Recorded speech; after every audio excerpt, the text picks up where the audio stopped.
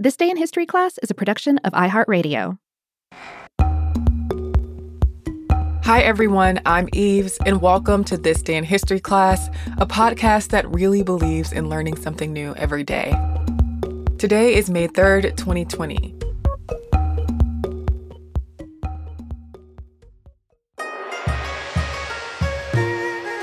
The day was May 3rd, 1868. The Edo period in Japan ended and the Meiji Restoration began. Before the Edo period, Japan went through a time known as the Sengoku period, or Warring States period. At the time, the Ashikaga shogun capital was at Heian-kyo, or present-day Kyoto. The Sengoku period was a turbulent one of political upheaval and civil war, when rival warlords, or daimyo, fought for control over Japan. The daimyo led armies of thousands of samurai and others willing to defend their estates.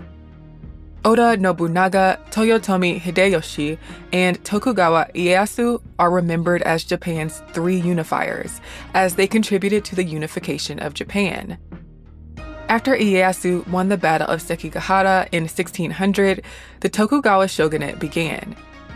In 1603, Emperor Go-Yozei gave Tokugawa Ieyasu the title of shogun, or military governor. He established the capital at Edo, or modern-day Tokyo. This marked the start of the Edo period, also known as the Tokugawa period, in Japan. Ieyasu set to work on reestablishing order and control in Japan and encouraged foreign trade. Daimyo were allowed to keep their autonomy if they swore fealty to the Tokugawa house. They were, however, required to spend half their time in Edo. Land was redistributed among the daimyo, with more loyal vassals getting more strategically important domains. The Tokugawa regime also enforced the suppression of Christianity in Japan. When Ieyasu stepped down from his official position as shogun in 1605, his son, Tokugawa Hidetada, took his place. He retired to Sunpu Castle in modern-day Shizuoka, but he was still involved in politics. Toyotomi Hideyori, Toyotomi Hideyoshi's son, remained as the last significant threat to Ieyasu's rule. In 1615, Ieyasu captured Osaka Castle and brought an end to the rival Toyotomi clan. The next 250 years or so were marked by relative peace, and the Edo period was characterized by stability, economic growth, and population growth. But that's not to say the rest of the Edo period was completely void of conflict. The Tokugawa regime also enforced the suppression of Christianity in Japan, and some parts of Japan enjoyed more prosperity while others were hit with famines. But the Edo period paved the way for contemporary Japanese culture. Commercial and diplomatic relations remained open with Korea and the Ryukyu Kingdom, and trade with the Chinese and the Dutch was allowed at the port of Nagasaki. But the shogunate did restrict contact with Europe. It also banned almost all travel abroad and foreign books. Still, domestic trade, agricultural production, and the arts flourished.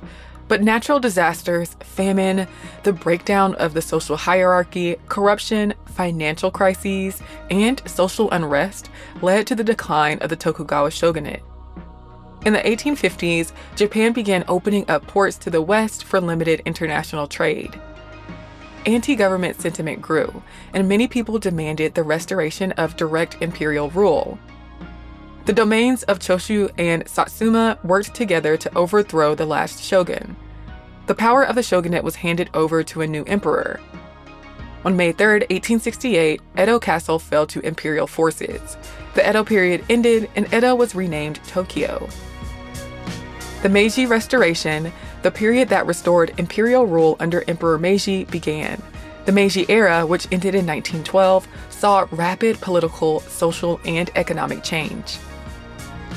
I'm Eves Jeffcoat, and hopefully you know a little more about history today than you did yesterday. And if you have any comments or suggestions or any ideas for the show, you can hit us up on social media. We're at TDIHC Podcast. You can also send us an email at thisday@iheartmedia.com. Thanks again for listening to the show, and we'll see you tomorrow.